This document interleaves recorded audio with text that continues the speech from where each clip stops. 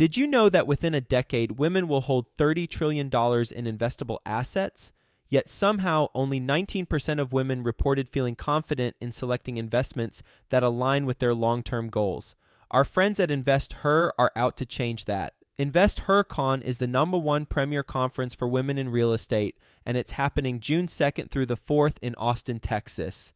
InvestHerCon is not just another real estate conference. It's a transformational experience focused on real estate investing, business strategies, and self-care tactics, all designed to help women take control of their financial futures. Gain the knowledge and skills you need to grow your portfolio and build a sustainable business, all while connecting with over 500 women who are playing at the same level. To learn more and to get your tickets, visit InvestHerCon.com today and use the code 100BESTEVER to get $100 off your ticket. That's InvestHer, H-E-R, con.com, promo code 100BESTEVER to get $100 off your ticket. The fact that San Francisco is highly unaffordable does not make it overvalued. So there are places that have experienced certain housing shortage that have become shifted upwards in their affordability, so to say. So that's what happens in big cities. Before we get into it, I want to introduce you to Groundbreaker, today's sponsor and partner. They are an all-in-one suite of tools for small to medium-sized real estate syndicators. They've got a special focus on real estate syndicators with 1 million to 100 million assets under management. They help you increase productivity and investor satisfaction by automating fundraising, reporting, and investor relations through elegant and powerful workflows built by syndicators for syndicators. Groundbreaker will help you scale your business without the need to scale your overhead. So they're going to help reduce your costs because of the admin team that won't need to be as large. And they're going to help you reduce your risk of data breach because of the security systems that they have in place. They'll help you increase your revenue by growing your assets under management because you're going to be allowed to focus on the things that are most important, like business growth and operations, not those administrative logistics. And ultimately, they're going to help you elevate your company's brand and professionalism and investor experience because your investors are going to enjoy having this platform with all their information versus however you're currently doing it. 3 things specifically about Groundbreaker I personally like. 1, super easy to use from an investor standpoint and from a general partner standpoint. 2, it allows investors and general partners to fund electronically, meaning that a limited partner can complete their entire subscription and funding cycle without leaving the platform. And on the general partnership side, for distributions, you can set it up so that you can trigger bulk ACH payments within the platform. And then the last thing I really like about Groundbreaker is it's cost effective. It's healthy to the bottom line. Their basic plan allows sponsors to sign up for as little as $100 per month with no limits on deals or investors. And you can read all about the pricing on their website. Speaking of their website, it is groundbreaker.co/Joe, J-O-E.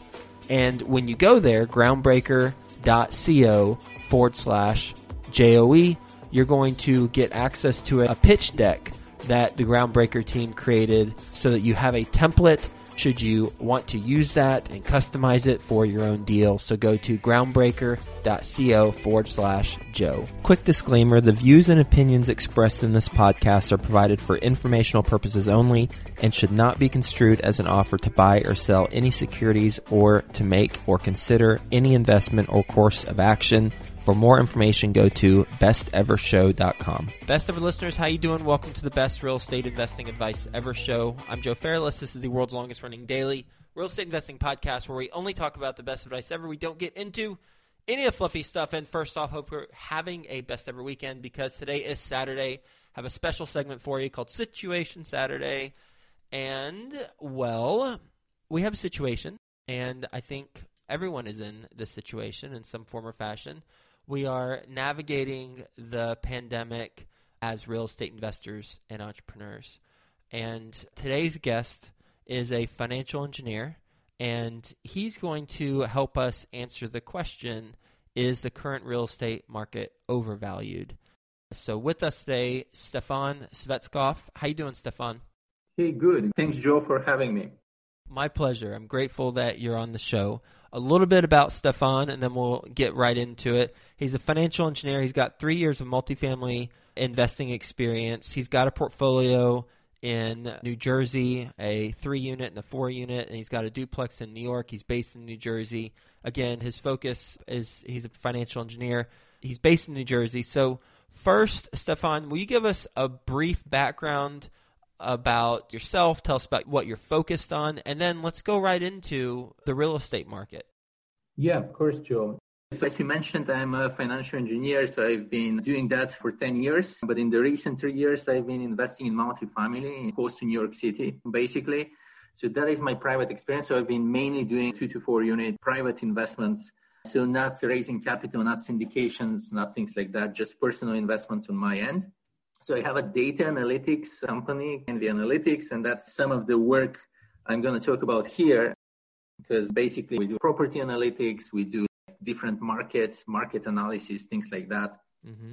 So that is some of the focus, essentially applying some of my technical, financial engineering or data analysis skills to the real estate world. I love it. I am always looking forward to having conversations with people who look at the real estate market from an objective analytical standpoint and learn what they've discovered. So please tell us, what have you discovered?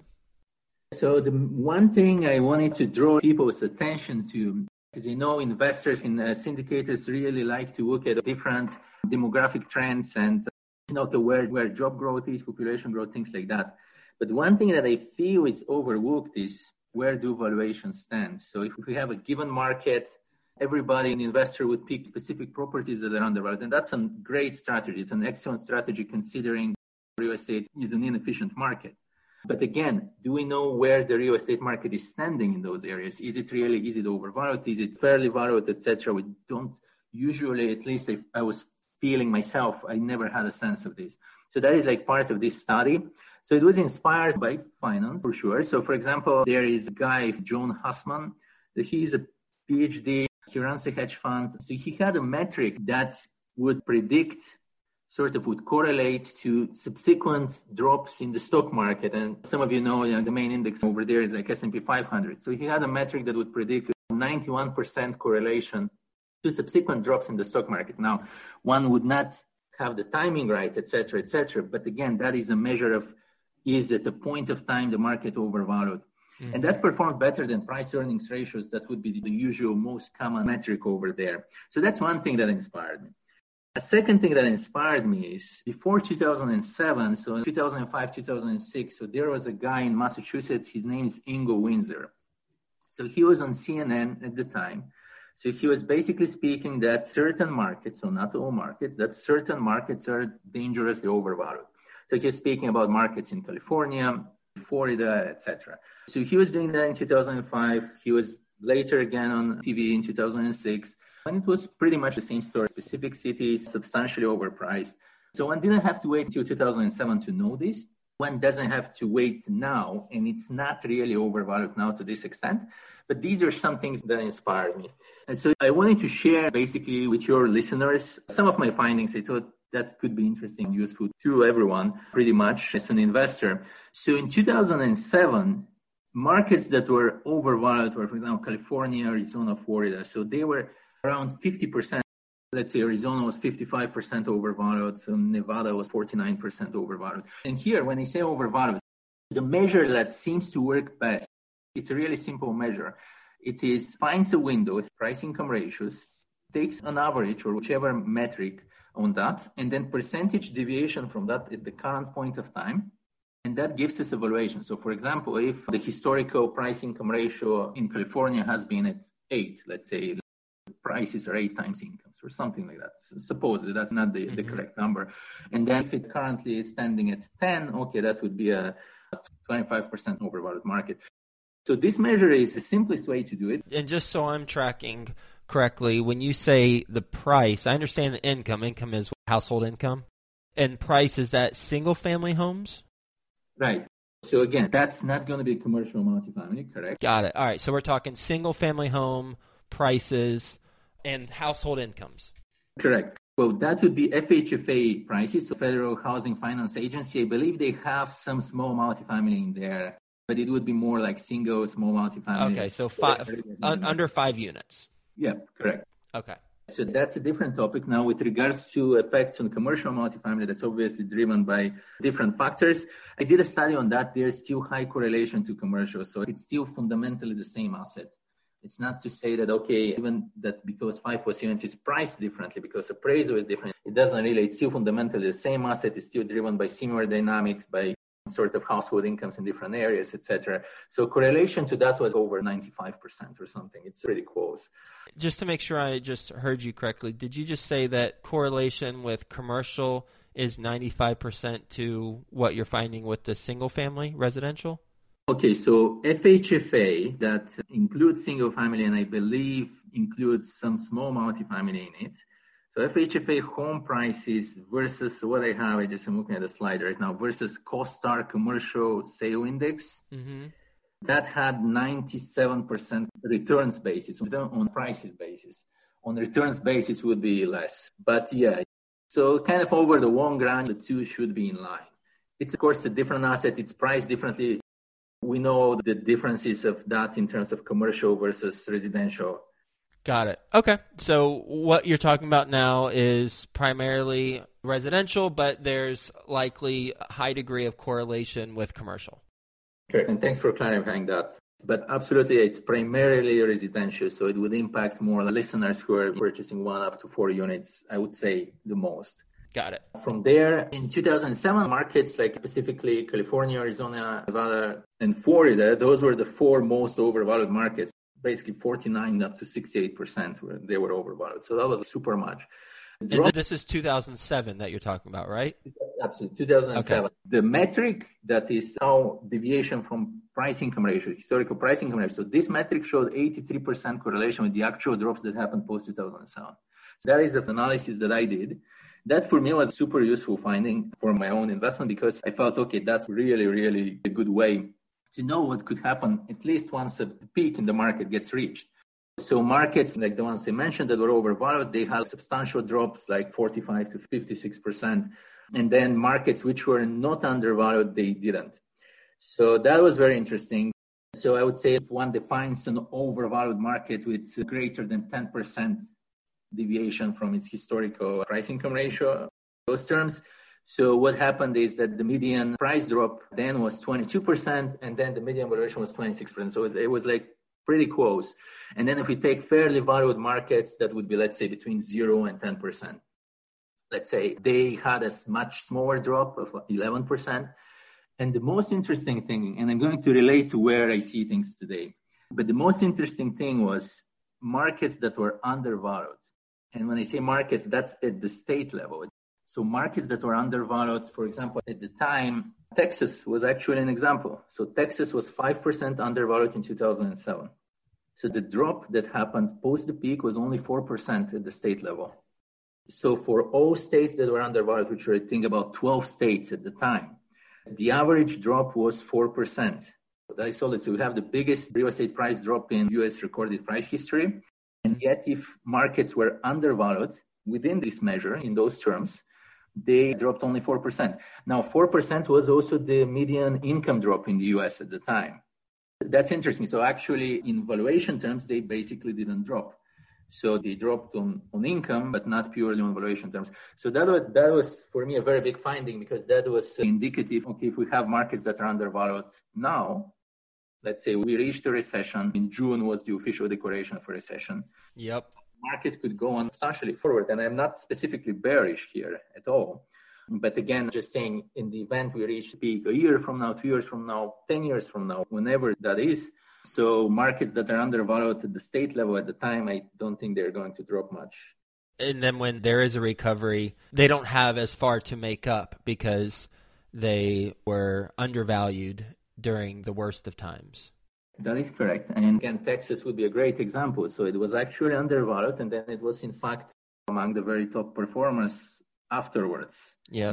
I bought a single-family house in Dallas, Duncanville specifically, in 2009 for $76,000, and I sold it in October of 2019 for $175,000 or something like that. Well, we know the fundamentals for Texas. It's a great market, it's population growth, etc.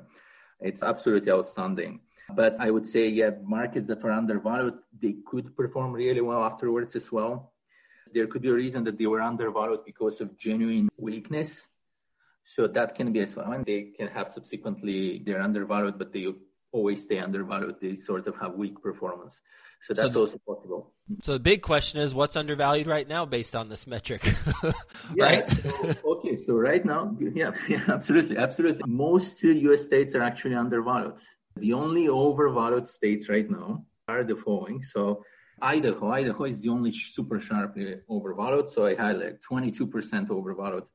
And there are certain cities that are more overvalued than others.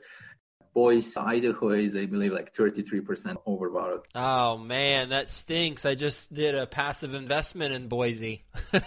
Oh, really? I'm not actively buying there. My company isn't, but I passively invested in, I think it was Boise or somewhere in Idaho for sure. Okay, well, look, another thing to on that, actually. So this only matters once the peak gets reached. Okay, so if it takes 5 or 10 years, so your investment in Idaho is going to be among the best performing investments, chances are, because till the peak, real estate has super big momentum. Another thing that I've seen, like in real estate markets, there is autocorrelation. So if returns were high last year, they may be high this year. In fact, I think like most states, they have like 70% autocorrelation and things like that. So you can get the next year return to be high if it was high last year, some stuff like that. So again, if you invested in Idaho, that's not really necessarily a mistake just because it's overvalued. It's going to be the strongest performer. It's going to continue being the strongest performer until it reaches a peak in the cycle. And at that point, the subsequent drop would be probably in line with the valuation. All right. Idaho, where else? So you could exit at the right time, you know? Well, I'll just hope that they do. I'll share this with them and mention this to them, but as a passive investor, I have no control over when the exit happens. Absolutely. Okay, I understand. This is what I see now that's specifically for Idaho now. And there are a few other places now. I would not be too worried, but the strong performing markets are mildly overvalued. So if we take like Nevada, Colorado, Arizona, I see 12 to 17% overvalued. And then the states of Washington, Texas, and Florida are like 10, 11% overvalued. Now, that's not Texas or Florida. Okay, those are like the big markets, the best markets, I would say. You know, they're like truly outstanding. And that said, again, if they're 10, 11% overvalued, is it not the time to invest there? No, they're the best markets. They will grow the most for these years. This is sort of a number to keep at the back of one's mind that in the end, if this number gets higher from 11%, it may reach 30% at some point or something like that. We never know. So for a peak of cycle, that would be something to look for, to watch for, because drops tend to correlate the most to that. Now, those are the overvalued states, actually. So how's Idaho compared to Texas? What are the numbers? 23% to what percent? Yeah, Idaho 22, Texas 11. Okay. And 11 is a normal thing. And during a normal market cycle, it's not a big deal. It's a strong performing market. There's a lot of competition. People are buying very much there, obviously. In 2007, what was the most overvalued? We're saying market, but really it's state. So what was the most overvalued state in 2007? Yes. So that was very different. So that was California, 68%. Wow. What was around 22% in 2007? Around 22% were many states at the time. For example, New York State was 24%. What was around 11% in 2007? Okay, the 11% I see Vermont. I don't want investments in Texas to be associated to investments in Vermont. That doesn't give me the warm and fuzzies. Again, honestly, I think I'm a supporter of big states, big investments. Those are the strongest markets. I'm not going to debate that by mere valuations. It's just at the peak of cycle, that's the only time that it's going to matter. Those are the markets that are going to perform the strongest, and that's it. And when you say the peak of the cycle, how do you define the peak of the cycle? Because right now, a lot of real estate investors would be saying we're going through some tough times currently. Well, that is a good question. Use again 2007 as an example. So that would be the peak of cycle would be a very different date in every single region. In every single state or county would be a different date. So in some places it happened in the second quarter of 2007. In some places it happened in 2005, in fact. But how's it defined? It's purely prices reaching a peak and having a substantial drop afterwards, or a certain drop afterwards that maybe takes 2 to 5 years to reach to a bottom. Got it. So we really don't know what the peak is until after it's happened for some time. And then we have to go back and say, oh, well, that was the peak a year ago or 2 years ago, right? Absolutely. Yeah, we would not know. So there's no timing prediction at all. For example, if I say Idaho is overvalued, there's no timing prediction as to does it need to drop if it's overvalued? No, it can stay like that for a while. And in fact, there are different scenarios that overvaluation can even resolve. Okay, so one is price correction, but that's not the only one. We could have a reduced price growth would be the second scenario, for example. So let's say overvalued. So because of that, okay, in the future, it's going to experience comparatively less growth in prices, just so that incomes catch up. And then say the third one, prices may even continue to be super, super strong, but incomes experience a sort of super growth. So they're even stronger. And then in the end, incomes and prices catch up. And even though, let's say, Idaho is overvalued, then it gets resolved and it's no longer. So there are different scenarios. It's not really that. It's just what I've seen and my strong senses. If we reach a peak at some point, that's the thing that I'm going to personally look at in terms of where prices are going to go. And it's the most predictive metric at points of change in the market cycle, I feel. Now, the metric, this is just price income ratios. It sounds simple. It can actually be improved. I've been working on some improvements that reflect housing shortage. That seems particularly useful at county level or like specific cities, because cities, it's very interesting the way like people speak about places like San Francisco, for example. They say, okay, San Francisco is really expensive. Like, and they even kind of is as if pointing to, okay, maybe prices should drop there because it's really expensive. But that's not how it works. So San Francisco, supply and demand, right? Right, it's supply and demand, right? And the fact that San Francisco is highly unaffordable does not make it overvalued. So there are places that have experienced certain housing shortage that have become shifted upwards in their affordability, so to say. So that's what happens in big cities. So they have been previously much more affordable. Prices to incomes have been, let's say, 5 times. And at some point, they're maybe 15 times. Now, that happened gradually. That happened with insufficient housing, to population growth, etc. But at that point of time, once it's already at 15, the affordability, well, that's a place that's not affordable. But now it's going to be gauged on its being overvalued or not based on how affordability changes. It's not going to be just because absolutely not affordable that's going to drive if it's overvalued. It's going to be if it's unaffordable relative to certain historical levels on some, let's say, like a moving window of time, let's say, something like that. So that's it. So that can be improved. I've worked out a measure that reflects that. I feel that's even more useful because, okay, then you have pretty much most of the drivers of real estate included in that. So you have incomes, you have population, you have housing supply. It becomes pretty comprehensive. I feel one needs to have a shorter time window to get, I believe, a very high 88% correlation when you use like a 5-year window, when including housing shortage as well. But I feel it's not so safe. The simple measure that is here is very powerful. It worked really well then. I feel it would work at a future point as well. I'm grateful that you came on the show and talked about this and your findings. We need to wrap up really quick. What's one thing a listener should do with this information who is an investor and looking to identify where they're going to invest next? One thing they should do if they are risk averse, so if they want to be protected from a price drop within the markets they're investing in, they can reach to me or they can do the similar calculations themselves and basically determine markets that are currently undervalued if they want to be protected from a price drop in the event we reach a peak. So if they do invest in markets that are undervalued, it's going to be a very low likelihood that a price drop happens there. Let's say at the state level. Now, within specific small geographies, it is possible that a drop happens because it's very difficult to predict, have people moving from one city to another, etc. But I would say like people who are risk averse should invest in well-performing markets. So markets that had good price performance, which are nevertheless currently undervalued to be protected from a price drop. We talked about the overvalued states, and you said most U.S. states are undervalued, but I don't think I asked you what state is the most undervalued. What are the top three? The top three currently are Illinois, Connecticut, and Arkansas. Now, Illinois.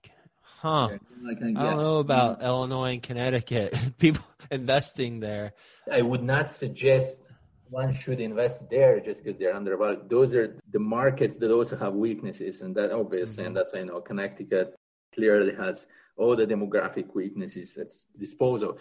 So I would not suggest that. I would say markets that are undervalued, but they performed well. So if we take, for example, Indiana, they are 6% undervalued, but they're 27% above the previous peak in 2007. So they have done well in the market cycle. So that would be my focus in that sense. For small investors, again, for people who are doing big project syndication, etc., I do believe the big markets are the best. One would have to kind of course, be somewhat cautious at some point. If it does become more overvalued, I would say for now it's still at good levels in terms of overvaluation. That's helpful. Thank you, Stefan. How can the best ever listeners learn more about you? Thank you. Well, they can reach to me on LinkedIn, so Stefan Cvetkov on LinkedIn, or they can send me an email at stefan.cvetkov@yahoo. So that's the best way to reach to me. I have a YouTube channel. I run also a meetup series. It's called Finance Meets Real Estate in New York City. So those are some ways to get to me. Stefan, thanks for being on the show. I hope you have a best ever weekend. Talk to you again soon. You too. Groundbreaker helps you increase productivity and investor satisfaction by automating fundraising, reporting, and investor relations through elegant and powerful workflows built by syndicators for syndicators. Go to groundbreaker.co/Joe. That's groundbreaker.co/Joe to get a free deal pitch deck template. Are you ready to close more deals and officially seal your financial freedom? The Dwellyn Show with Ola Dantis discloses the most innovative real estate investing strategies to kickstart your quest to financial freedom. Go listen at www.dwellyn.com/show. That's DWELLYNN.com/show.